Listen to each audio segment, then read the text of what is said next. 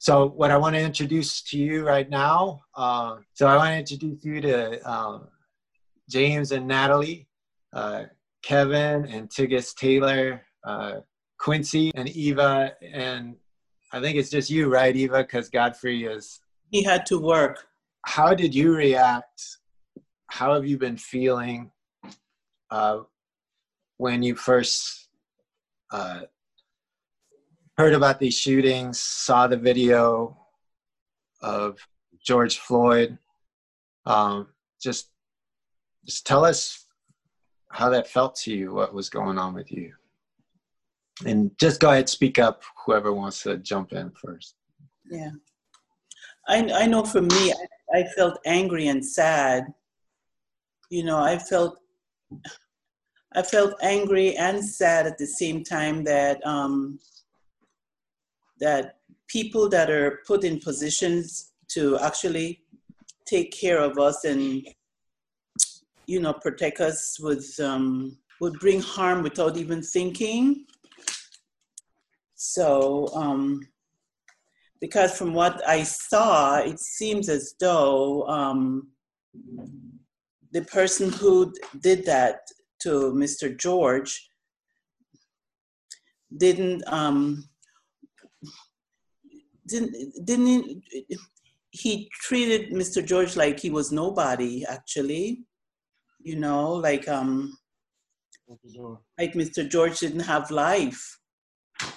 You know, so and they're the one that's supposed to be protecting. So, you know, I don't know what Mr. George did, but you know, I felt angry and sad, you know, because his life was taken, you know, by someone that seems as though they didn't even care about life, you know. So, and they're the one that's supposed to be protecting. Yeah. You know, yeah. So that's how I felt. You know, I felt angry and sad. You know, so. Okay. Well, let me go to the Taylors next. Thanks for sharing, Sister Eva. For me,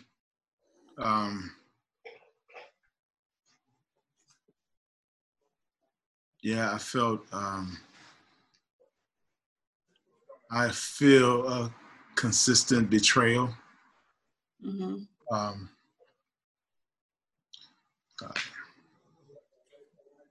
I've had, as many of you guys know, I've had countless amount of people in my family, my personal friends, people who I love and have done life with, lives taken by police officers,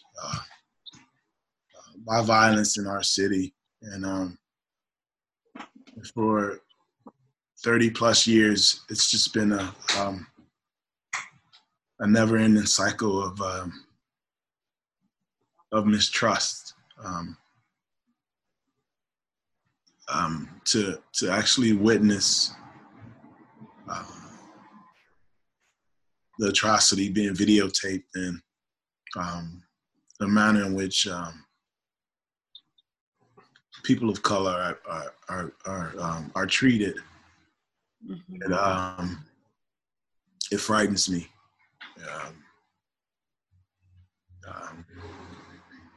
Yeah, I've had the police do horrific things to me as well. Me and my brothers, and just seeing that stuff recorded, it just takes us back to the reality that a peace officer, someone who is sworn to protect and serve, would perpetuate these horrors on innocent folk, defenseless folks, I would say. Like police officers have guns, and they have power, and they can wield it how they see fit. And so seeing that video, I could see myself in Ahmad. I could see myself in George. I could see myself in a lot of the guys from our communities. And it just ripped open a wound that I've been asking the Lord to heal in my life and in my world and in our family. And it just keeps ripping open every time an incident like this happens. Yeah. So for me, I'm just tired. Yeah. Yeah. Yeah, and I don't want to get into too many other details, but yeah, it's just hard. It's hard to it's hard to trust people. Yeah. Yeah, I'll leave it at that. Yeah.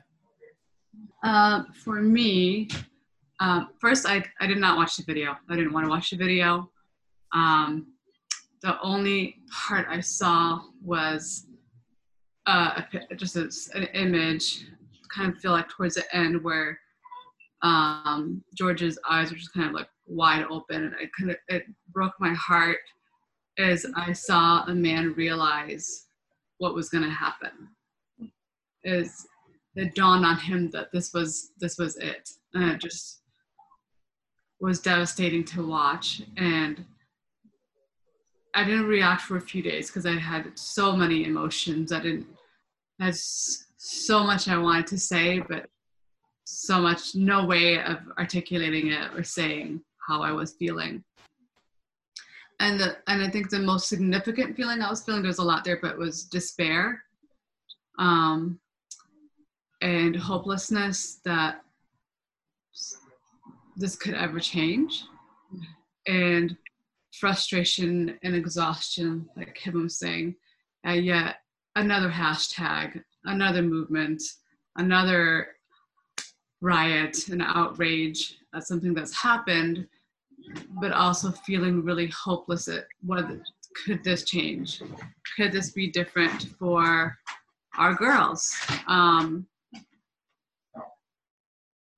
Yeah, and so I just felt like it was too much for me to look at, so I didn't do the video. I've been trying it's a balance of trying to be aware of what's happening while also feeling completely overwhelmed of everything that's happening, and being stuck in between those two places where it's like I'll look at something and like I'll cry, or I'll get so angry and I don't know what I will do with that anger. So instead I'll just completely do something different, kind of numb out in between those emotions. And I just think that's hard. That's really hard. So yeah. James or Quincy or Natalie or Kari, you guys ain't got anything to share? Yeah, I think for me, that video really hit home for me personally, just because I personally had family murdered in the hands of Caucasian officers. You know, of course, when you first see it, you react emotionally, but I think that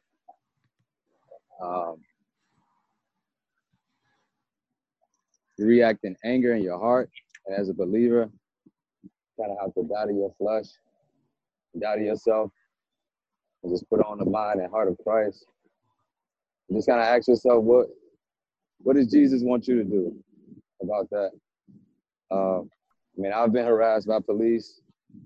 I can resonate with Kevin, just praying through God healing my heart towards how I feel about different race with power and the whole power system and how we use it. So I think for me, man, my heart is heavy. You know, this is nothing new. This happens all the time. It's just that this incident was recorded, and we have social media to give social proof to the stories of people that have been wrongly murdered. So, you know, it's hard, you know, it is hard. So I just think that the biggest thing to do at this point is to make sure that we protest with peace. Yeah. And give a voice. Yeah. Because if we don't, then it'll never stop, you know, it'll never stop. I remember being pulled over on the south side, thrown on a car, thrown on my face by a white officer, and raided my car, threw everything out, didn't put it back, was hitting me. I couldn't hit him back, handcuffed me, no reason, and laughed and thought it was funny. Knowing that I really didn't have a voice, knowing that I couldn't do anything, you know, I was powerless. He had a gun. Mm-hmm. And he looking at me like, hey, man, if you move again, I'm going to shoot you. So, of course, you're going to just sit there, hoping that you don't die in this guy's hands. So, yeah, for me personally, I've actually had to work through that, and actually moving to this area has helped me work through that by being around men of God that are white and that are in power. So, you know, that's kind of what my take is on that.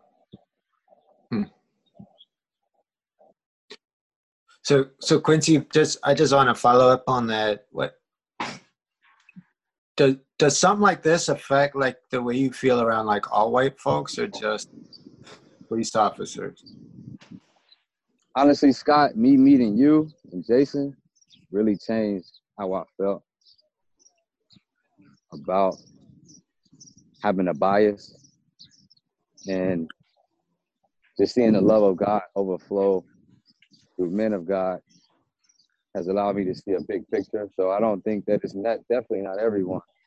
It's just, you know, if you ever look at somebody who mean you harm, you can see it, and it's terrifying because you know that you're in a powerless situation.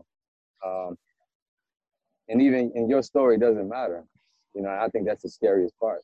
It's like your voice doesn't matter. And I think that when you really think about it, it's like you can't feel like that towards everyone, because that's not, you know, that would be a fallacy. I think that for me, man, doesn't make, definitely not everybody, man. It's just, you know, yeah, it's crazy. It's definitely not everybody, to answer your question. I just think I want to get too emotional about this because kind of bringing me back. But, you know, yeah, it's not everybody, Scott. You know, it's just because, you know, think about it, man. Your nature is that you want to retaliate. Your nature is that you want to do something. And, you know, that's in your nature. And honestly, like, yeah. You know, that's kind of it. I don't, because I'll start rambling, but yeah, that's kind of it, bro. You know. Yeah, but I mean, I think the asking that is because, like, I think something that's helped me understand is right when you've been traumatized by somebody that looks like somebody, right? It that sneaks up on you in all kinds of different situations, right? Like, and it's not your fault, but it's just like, and I think for white folks, we don't understand what it is to feel in danger because of the color of our skin. We have no idea about that.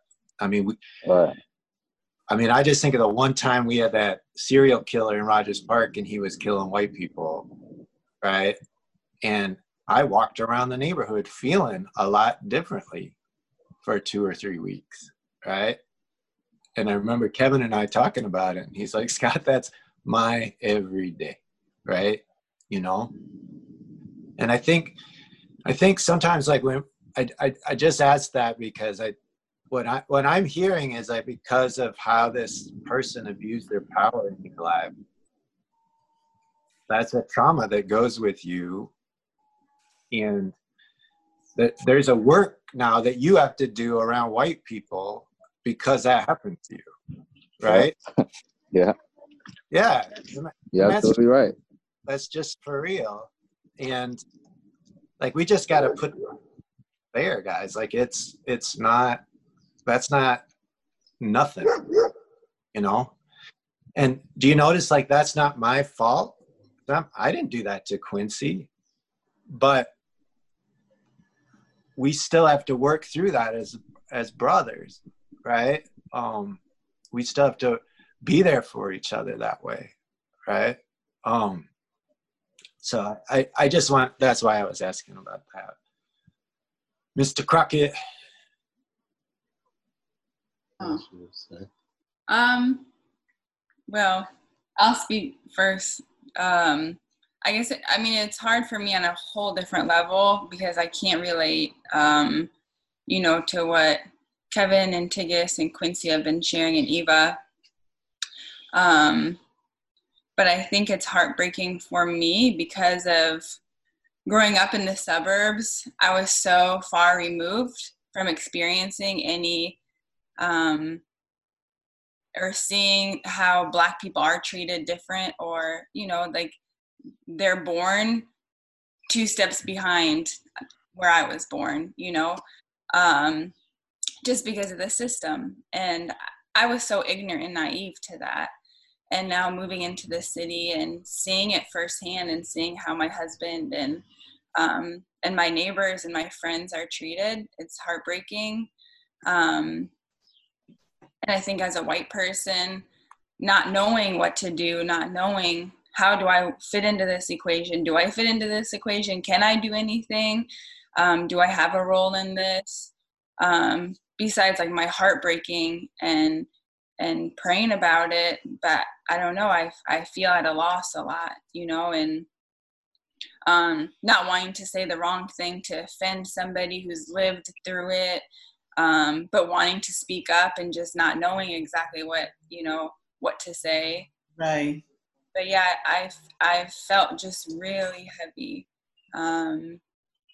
And seeing James go through things, being in the car with James or on the street with James when he's experienced it, and thinking like, if I was with my dad or with my brother at this time, this would have never happened, that he was treated that way because of the color of his skin, and thinking my kids are going to grow up experiencing some of that is terrifying. And just on the phone with my mom this morning, my mom, is in the suburbs, and she just like, I love her dearly, but there's just no clue of, what's going on, and the seriousness and gravity and heartbreak of it all, and there's like a quiet protest in her town. And I said, well, did you go to it? And she said, no, I just didn't desire. And I mean, it kind of broke my heart because I think she also feels helpless, but thinking like what it would mean for my family, for the church family, that a Christian brother and sister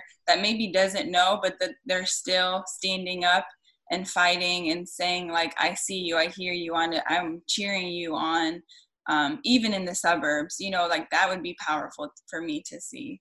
So yeah, I don't know. I feel emotional and I don't really have an answer, but that's a little bit of what's going on in my head. I'm going to say it like this, man.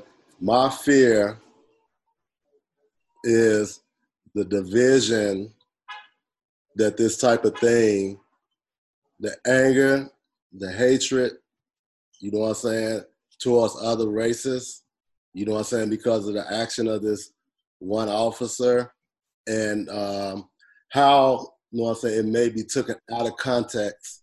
Mm-hmm. You know what I mean? How it may change the way we look at our other people, you know what I'm saying, different classes, different cultures, you know what I mean, and just and not look at it for what it is. At the end of the day, it's a sin issue. Sin don't have no color. It affects every race, every culture. So I'm not trying to like take nothing from what had happened. I understand America's history. But that's my worst fear, because this sort of thing should open up the conversation cross races about how we experience America and these different injustices, you know what I'm saying, that afflict our society through laws or whatever. So like I see things from the same light, but from a different light, man. I view all these things from the perspective, I try to, from the perspective of how God would see things, you know. And in that way, you know what I'm saying, like my heart goes out for the officer that actually did this. You know what I'm saying? Like what did he go through, or what did he experience to get him at the point where he would do something like that? Right. What did I do, and what did I experience to make me go out and kill and rob people and go to jail and inflict so much pain on other people's families? Right. You know, literally, you know what I'm saying? Like, because when I think about it, like, I didn't rob no Black-owned stores.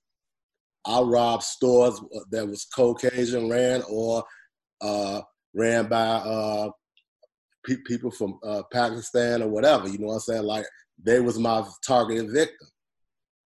You know what I'm saying? So like, you could say black, white. Yeah, you could. I mean, that's true. You know, but it's demonstrated in a lot of different ways. You know what I'm saying?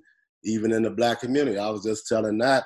You know what I'm saying? Like when I was robbing people, yeah, most of the time white people probably would be my victim. You know, because they had the, you know what I'm saying, probably most likely to have the money. You know what I mean? But I didn't discriminate. Like, you know, given the circumstance, you know, it'd be like, yeah, I rob a black person too. But you know what I'm saying? But I'm just saying, like, that discrimination, that racism, and that stuff runs deep, man. It didn't just start, you know what I'm saying? I never believed it just started with black people.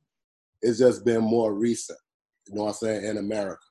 You know what I mean? If you read the Bible, you know what I'm saying, this kind of thing been going on throughout creation. Right. And I read a lot of books on slavery and stuff like that, and it was this one thing that this book I was reading called Before the Mayflower, and it was talking about, you know what I'm saying, like how, and I don't know if it's true, but you know what I'm saying, it's really interesting, you know what I'm saying, but I do know that at some point, you know what I'm saying, all people been in some form of slavery throughout creation. And it was saying it had these paintings on the wall that was drawn on the wall by black people, where it had like white people, you know, taking care of their kids, and you know what I'm saying, like in slavery to the black owners, you know what I mean? So and I just and again, I just fear that, you know what I'm saying, like we get caught up in the moment of time and we don't see things the way God see it from God's perspective. And in that, you know what I'm saying, we fight for everybody's justice, everybody equality, everybody, you know what I'm saying, in righteousness, you know what I'm saying, in love and mercy and peace, trying to understand, you know what I'm saying, what they're going through. And I really, sometimes I feel bad, but sometimes I don't, you know what I'm saying, but I don't feel the anger. I feel more compassion towards people that think that way. You know, I was locked up with this guy, man, like he was every bit of a KKK, but he was black. He was black. He was saying the same thing. He had the same attitude. And the first picture came to my mind was a sheet. If you put a sheet over his face, you'd have thought that he was a KKK member. The way he was talking, the dialogue, the speech, it was exactly the same. And I thank God for that experience, man, because like when you know what I'm saying, if you put a sheet over everybody's head and you don't know what color they is and they do what they do, you know what I'm saying, you ain't gonna see no color. You're gonna be like, man, that's wrong. And I think that's the way we should be looking at this situation. You know what I'm saying? Like while it is targeted, and we can see who's it targeting, you know what I'm saying? The point is, it's sin, it's wrong, it's injustice, and white, black, Puerto Rican, Mexican, Korean, whatever you are, you should be standing up, especially Christians. You should be standing up, you know what I'm saying, for whatever group of people that's getting mistreated, you know what I'm saying, outside of the way God said that we should be treating one another. And that's my view. And again, I'm not undermining the severity and the seriousness of and the realities of what is happening. I'm not, you know what I'm saying? But I choose to try to look at things through God's eyes versus my own emotion and my own thinking and what I actually see before my eyes. And I think if you seeing things through God's eyes, you seeing things in the right way. That's the way I feel about it. So that's all I have to say. All right. So we're gonna go to Daryl now. Hey, Hey man. What's up? Yeah. Morning. I'm kind of like him in a similar way. Not taking nothing from George Floyd. Nobody deserved to be choked or killed or period, right? But 2 days before that, a 17-year-old girl and an 18-year-old black girl got killed. We ain't heard a sound. I think we need to start, if we want our lives to matter to other people, it should matter to us. I mean, before that, 10 more black people got killed by our hands. Did nobody loot? Did nobody do anything? That's still not to take away from George Floyd. Don't nobody need to die, but I think if the narrative don't change about us, we don't start doing things within our neighborhood and changing things so our narrative can change, then our lives probably will be a little more valuable. I'm not saying they're not valuable, so don't nobody take it that way, but I'm saying people can see certain differences in us, right? Like you said, like the guy said, if we walking like Christians and talking like Christians, you know, we may have a different perspective, but every week we got 13, 15 black men and women, ladies, 10 years old, 5 years old, grandmamas, 87 years old, sitting in the house getting shot. Ain't nobody looted, ain't nobody did no parade, ain't nobody did nothing. So that's what kills me. I just got a text, Lori Lightfoot finna get sent to National Guards. When all the white people went downtown and did all the blow up in the shooting, they went home in the car. All the black people went to jail because they couldn't get back because they closed all the bus systems down. I mean, we got to start realizing, I think, that this institutional racism, you guys, mass incarceration, a lot of things is way before George Floyd. And we can't wait to react and change things and do things. And it sure ain't gonna change by polluting and tearing up and burning up places in our neighborhoods and going to jail to make things worse, to make ourselves perceived or look like hoodlums like Trump say. So I respect George Floyd's family, but I respect them families. Two of them two girls got killed sitting in the car. 17 to 18 years old, didn't even deserve to be killed. We ain't heard nothing. We probably ain't gonna hear nothing else until their lives matter, you know, and none of our lives gonna matter. So we didn't know all this was gonna happen this week. We just landed on this passage. And I think one thing that I'm struck by in this passage is that Jesus is deliberately telling this guy to commit an act of civil disobedience. He could have said, just get up and walk. But as soon as he said, take up your mat and walk, he was commanding him to be civilly disobedient to the power structure, an unjust power structure that was present in the context of Jesus. And as we read through the Gospels, we'll see that happen again and again, this Sabbath thing, and it would take a really long teaching to kind of break it down, but you know, if you look back where Sabbath was first introduced, it was introduced when God gave the Israelites manna. And when God gave the Israelites manna, there were 3 rules. One was nobody's going to have too much and nobody's going to have not enough. Everybody's going to have what they need. Yeah. Because it's a gift. They understood it was a gift. And when it's a gift given to everybody, nobody gets to own it. Nobody gets to have more than somebody else. Right. And then God said, and on the 6th day, I'll give you twice as much so that you have extra for the 7th day. And anybody who kept it, hoarded it, it's spoiled. Yeah. Right. And I love what one rabbi says. These were commands on training wheels. You couldn't disobey them. Like no matter what you gathered, you had enough. And if you tried to keep it, it's spoiled. So you couldn't break these rules, right? But that's when Sabbath was instituted. It was instituted in a moment where God was saying, everybody is going to have enough because it's a gift from me. And, you know, we're marching through a curriculum right now, me and some of the guys, that we're basically calling it, you know, Sabbath economics, grace economics, you know.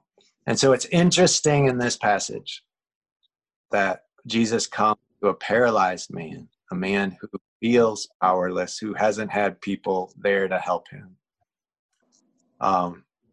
And not only does he heal him, but he says, you're going to be healed as a word to this unjust system that the Pharisees are the head of. It is a supernatural, civil disobedient action. And so I wanted to open it up now to the guys on the panel. What do you think God is saying? And maybe you don't know. But, you know, John the Baptist, when he preached, he told people, if you have 2 coats, if you want to be right with God, you got to take one of those coats and give it away. He told the soldiers, hey, you've got power. You can't use it anymore to exploit and extort people. Your job is to keep the peace, not to push people around and bully people. Exactly. He had a word of repentance for each person that came to him. And so we know from the scripture that God can do that for us. And so I just wanted to open up right now, and we are going to go long, guys. I just, if you've got plans, you can go, but this is part of it. Is kind of when we listen to each other, we got to take the time for it. We don't usually do this, but I think today we kind of have to do this. So I just want to open it up to the panel. What do you think are deeds of repentance that we as believers can be part of that would make a difference, you know, that would actually change things? Yeah. You know, we don't want to be just sitting by the pool using a strategy that's never worked for 38 years. You know, what do you feel like God is saying or has been saying that we need to do? And I'd just love to hear from people about that. Scott? Yes. While Pastor Jonathan was preaching, I wrote something down, you know, from what I felt I understood from what he was saying. And what I wrote, and I said, we don't have to compete with others to get what we want. Jesus gives us all. That's everything we need. And I wrote that we can talk to him We can talk to God, who gives us everything. And he doesn't have favoritism, you know. So I think, first of all, the first thing that we need to do is go to the Lord and ask the Lord, you know, what we need to do in this situation so that he could guide us, you know, like David preached. I mean, David, you know, how he spoke to the Lord and said, should I do this or should I go after them, you know, and stuff like that. I feel like that's what we should do too. We should really seek the Lord and ask the Lord how we as a church could get involved in, you know, this situation. But I think the first thing we should do is pray. And, you know, but I really love, you know, what Pastor Jonathan was saying about the fact that, from what I understand, I see it that we don't have to compete with each other to get what we want, and that God is the one that sees, and he's the one that comes to our aid, and he's the one that supplies all our needs. So I see this as all a competition into getting what we want. And for everybody, you know, it's like doing things to get what we want or to be in control, you know, and it's all about control and getting what we want. So that's what I see, you know. So I feel like that's what the Lord is showing me, that we don't have to compete because he's the one that gives everything. It's not ours to control. I even looking at the riot that I saw out here yesterday, it made no sense. People blocking cars, jumping on it, grinding their bodies on people's car and not letting them move. The truck that drove into the store on Oak Street and people just started looting and taking things. You know, I mean, that's not the way we protest, you know, and it seems as though it was more for the people that were doing that, was more for their gain, you know. So it's all a competition and all control, and whatever it seems as though people can do to control a situation, you know, that's what they do. And helpless people, they do what they feel like they need to do to avenge themselves, you know, not realizing, if they knew the Lord, that the Lord is the one that avenge. So that's how I see it. Okay. Kev, you got something for us? For me, so I this conversation is one that I've had to deal with my entire life, right? And so I've had a lot of time to process a lot of it. Was some of the realities that I don't think the church deals with in a depth that we need to deal with, right? There's two separate tracks. So there's one track for the world, right? The world handles and operates in a different manner in which believers should operate, right? We take our cues from the scriptures, right? And so if you look at 2 Chronicles 7:14, that's always the base from which I feel like reconciliation, any forward progress should build upon. Is if my people who are called by my name will humble themselves and pray and seek my face and turn from their wicked ways. And I think we, as a church, need to, one, identify what our wicked ways are. From as a country, as a church, all those things, right? If we don't really come to a consensus what the sin is that we need to address, because everybody can always say it's a sin issue, but what sin issue do we need to address? Do we need to lament from? Do we need to repent from? And I think for me, thinking back to how African Americans were brought to this country, right? We were human trafficked here, right? And I don't think the church even talks about that, right? We kind of glaze over it, but that's a big bump to kind of glaze over, right? There's a conversation that needs to happen about slavery in America. Right? Everybody else that came to America willing, right? They were, the U.S. dream is send us you're tired, you're weary, your huddled masses, right? Send us them, and they can come to America and find a place. Everyone else that came here came under that assumption. African Americans came as cargo, right? Right? We were the economic engine.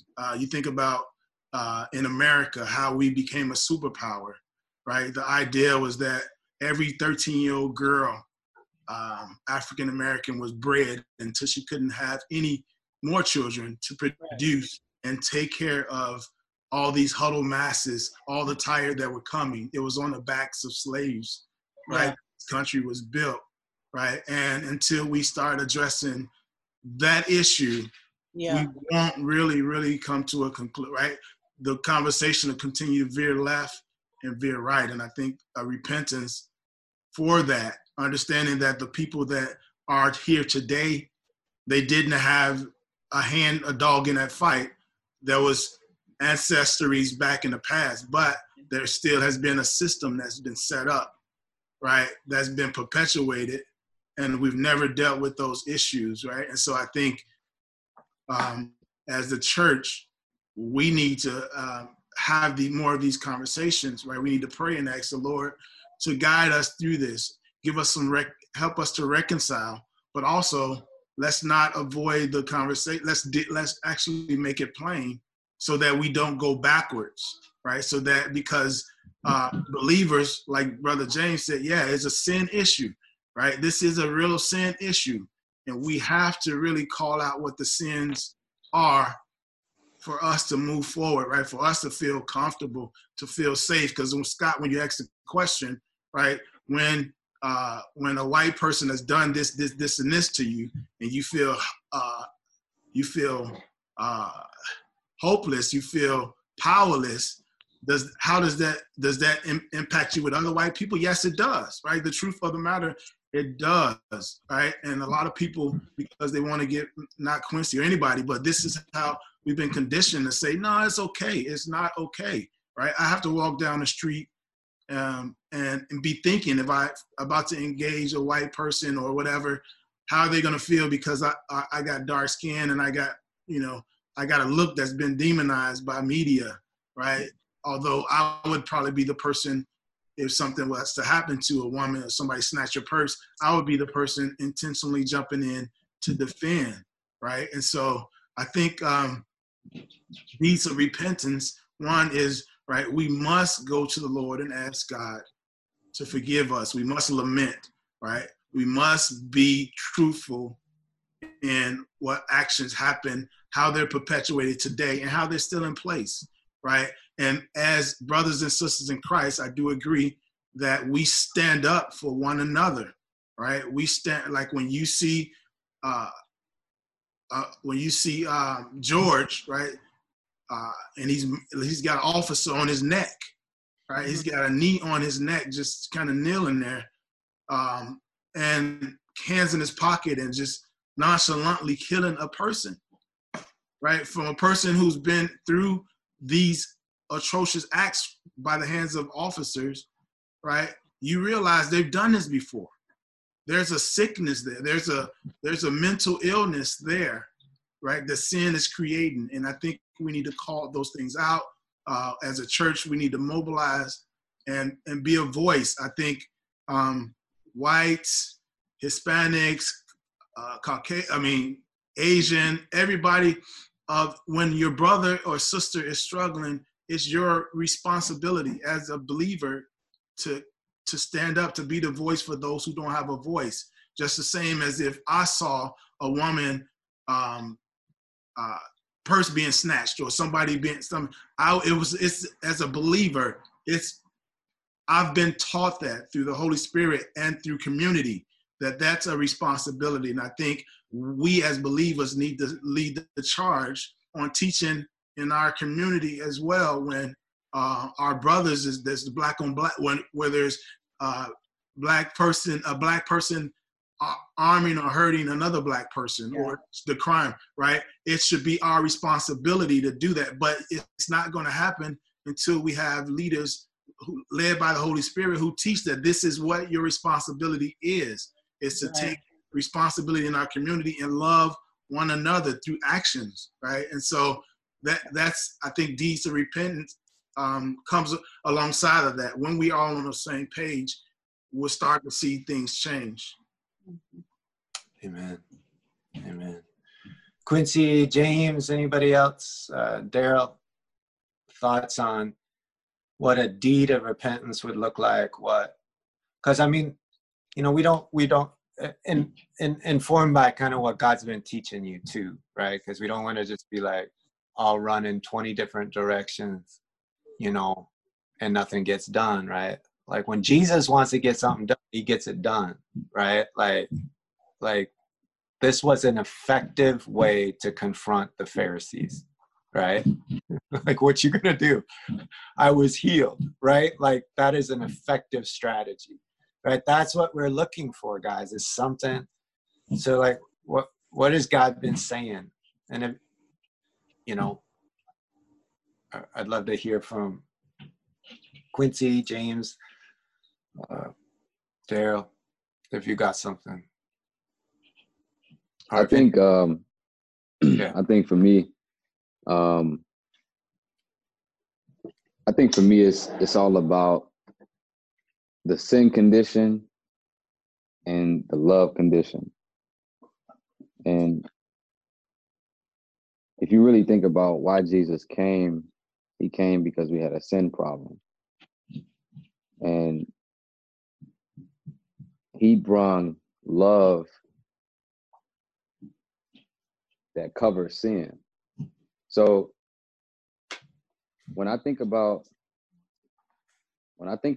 what's going on right now, you know, it would be foolish of me to be so biased that I say, oh, you know, all white people are this way. You know, you can't make those blanket statements because everyone is not that way. But I think that understanding and showing our condition as a human race, and showing them Christ as the love solution, as the condition for love. He's the bridge for us, even if we've been conditioned to hate.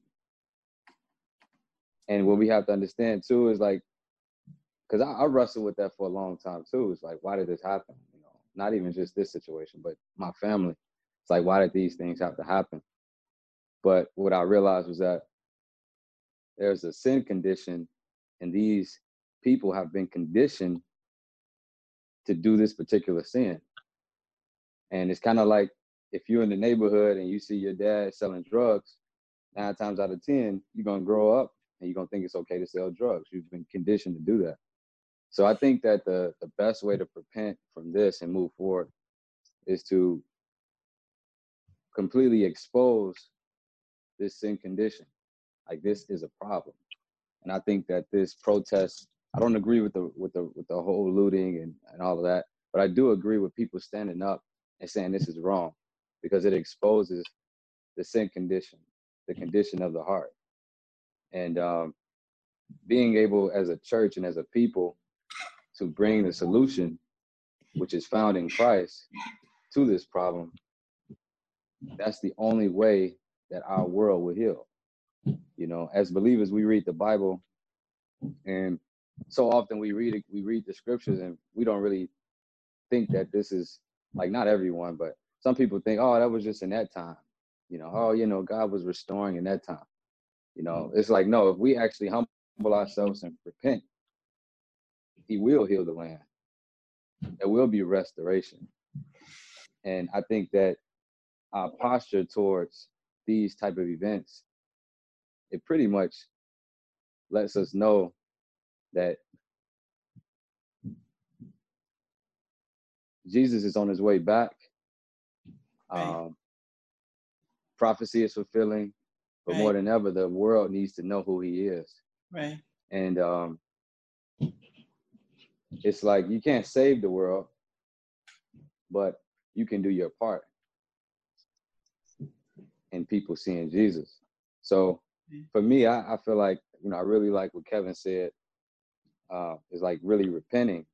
And I think that from this, like this is like pretty much went out of control. I think that people like just took it overboard with breaking in, you know, jewelry stores and just doing all this extra stuff. But essentially the heart behind it was right. It just ended up wrong, you know. Kind of like what you said, it's like too much and then it spoils. You know, too little, and you know, you still satisfied, like you still good.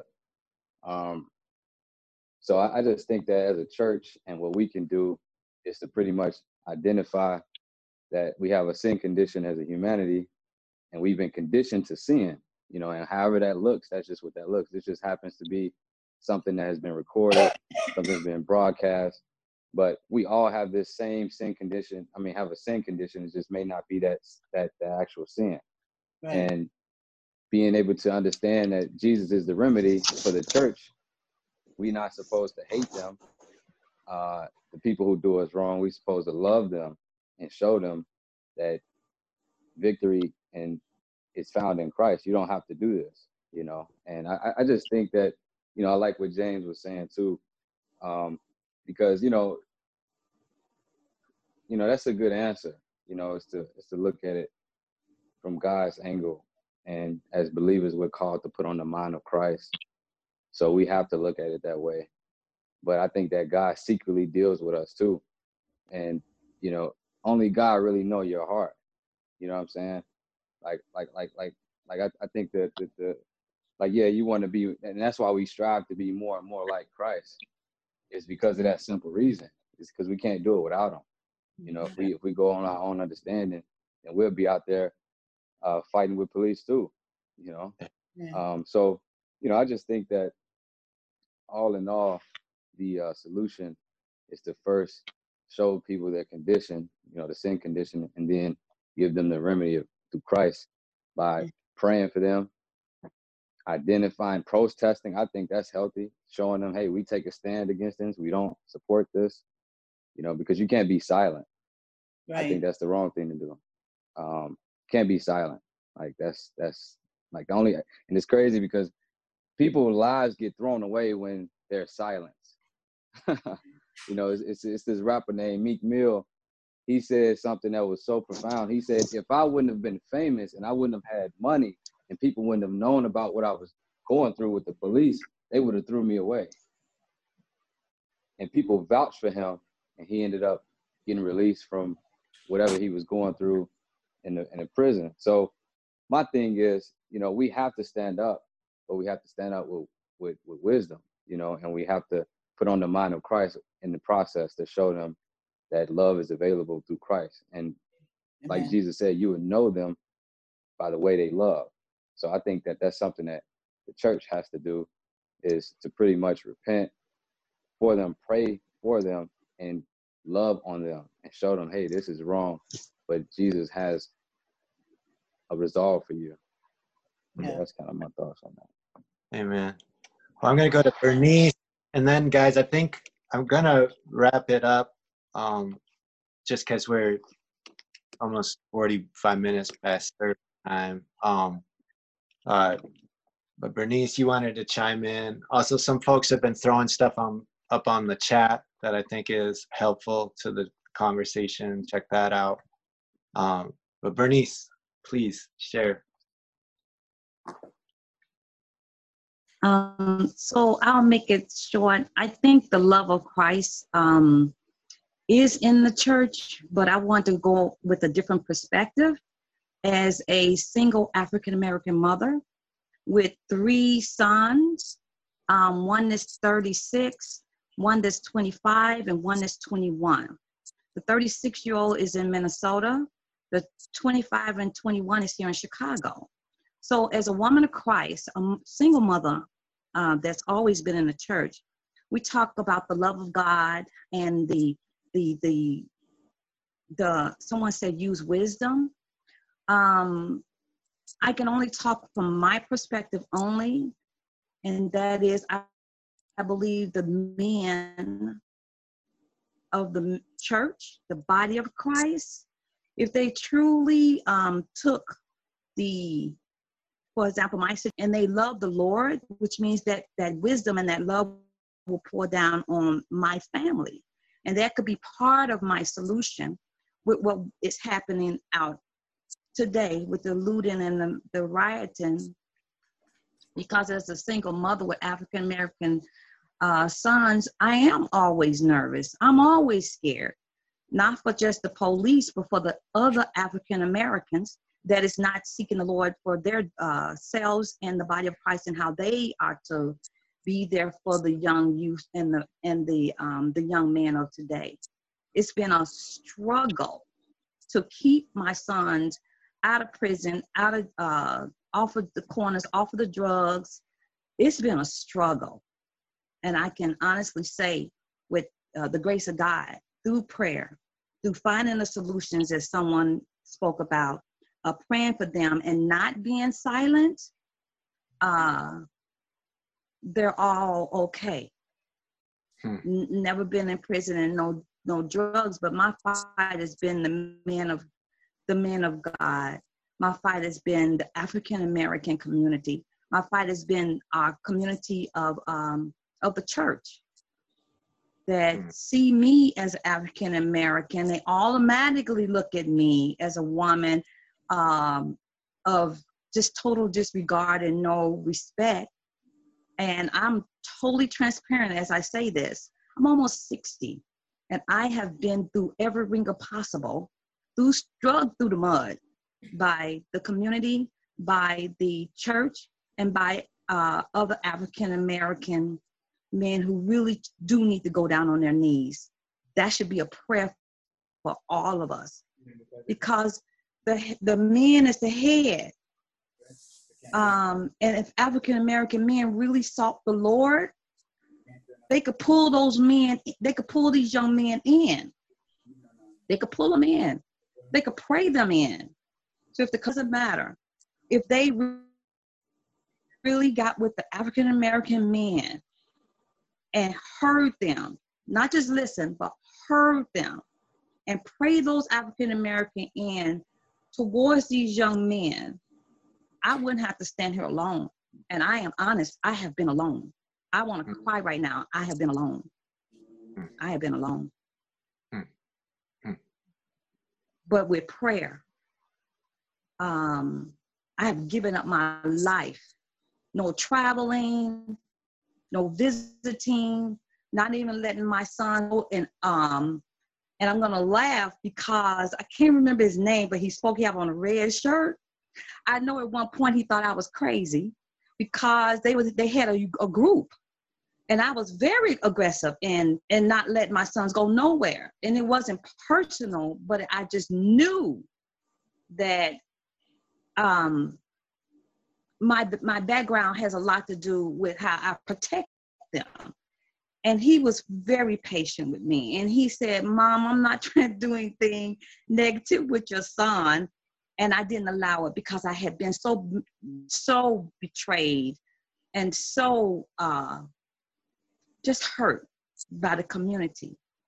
So we need to pray for the love of God, for wisdom, for praying for one another and not be silent. I wrote notes while the men were talking, because in order for them to get that experience, they had to be children in school that was being misused, labeled because they were just males, young boys who just had a lot of energy, mad because they're already labeled. And I've experienced watching it. So they spoke volume today because I'm living it every day, trying to protect my sons. And that's my truth. Thank you, Bernice. I look forward to getting to know you a lot better,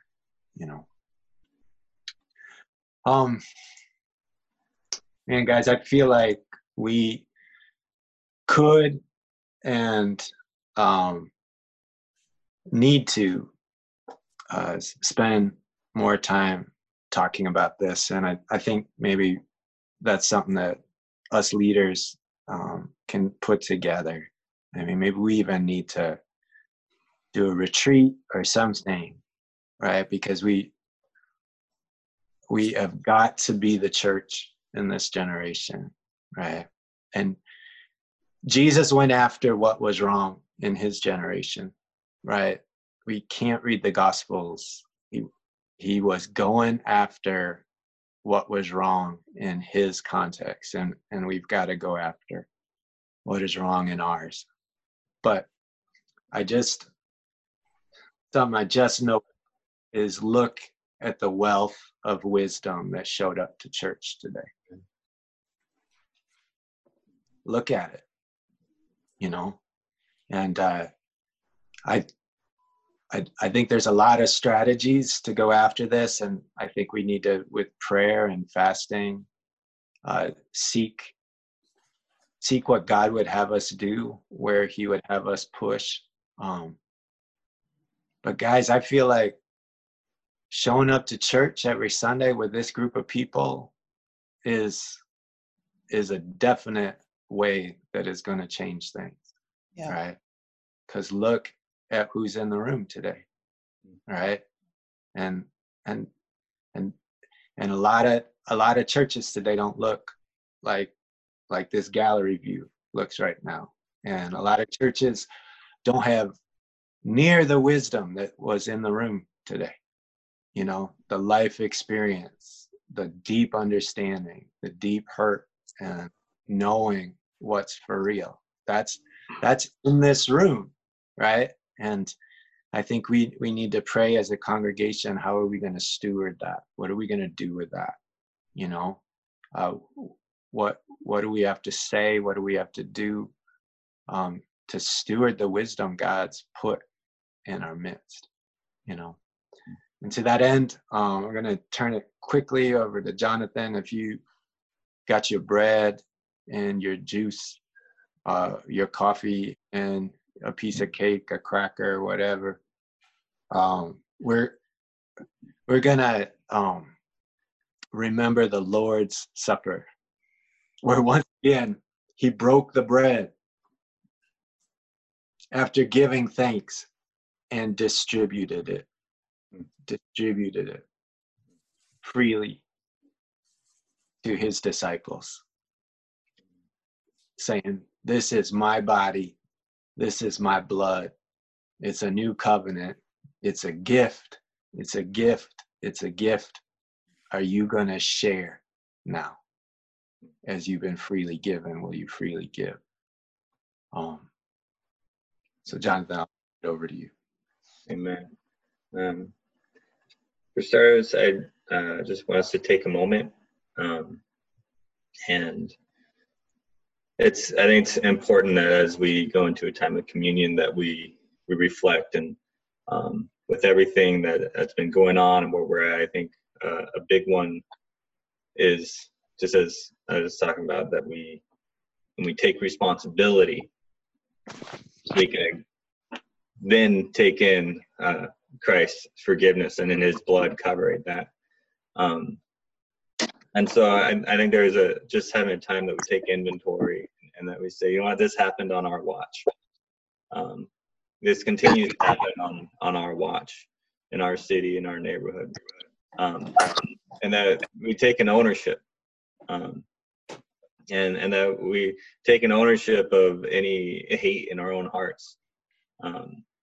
And that we can be the body of Christ, you know, as Christ steps in with his love. And that's what we're symbolizing here, is we take the body and the blood, and we're doing it together, that together we are the body of Christ, and that we might walk as his hands and feet. And I'm really excited just being a part of a group of people that takes that seriously. You know, I just look at some of the stuff that I think what Kevin and James are doing with Your Chicago and C24. Man, that's what we're talking about. Sometimes we talk like, what is the church doing? What, you know, and there you go.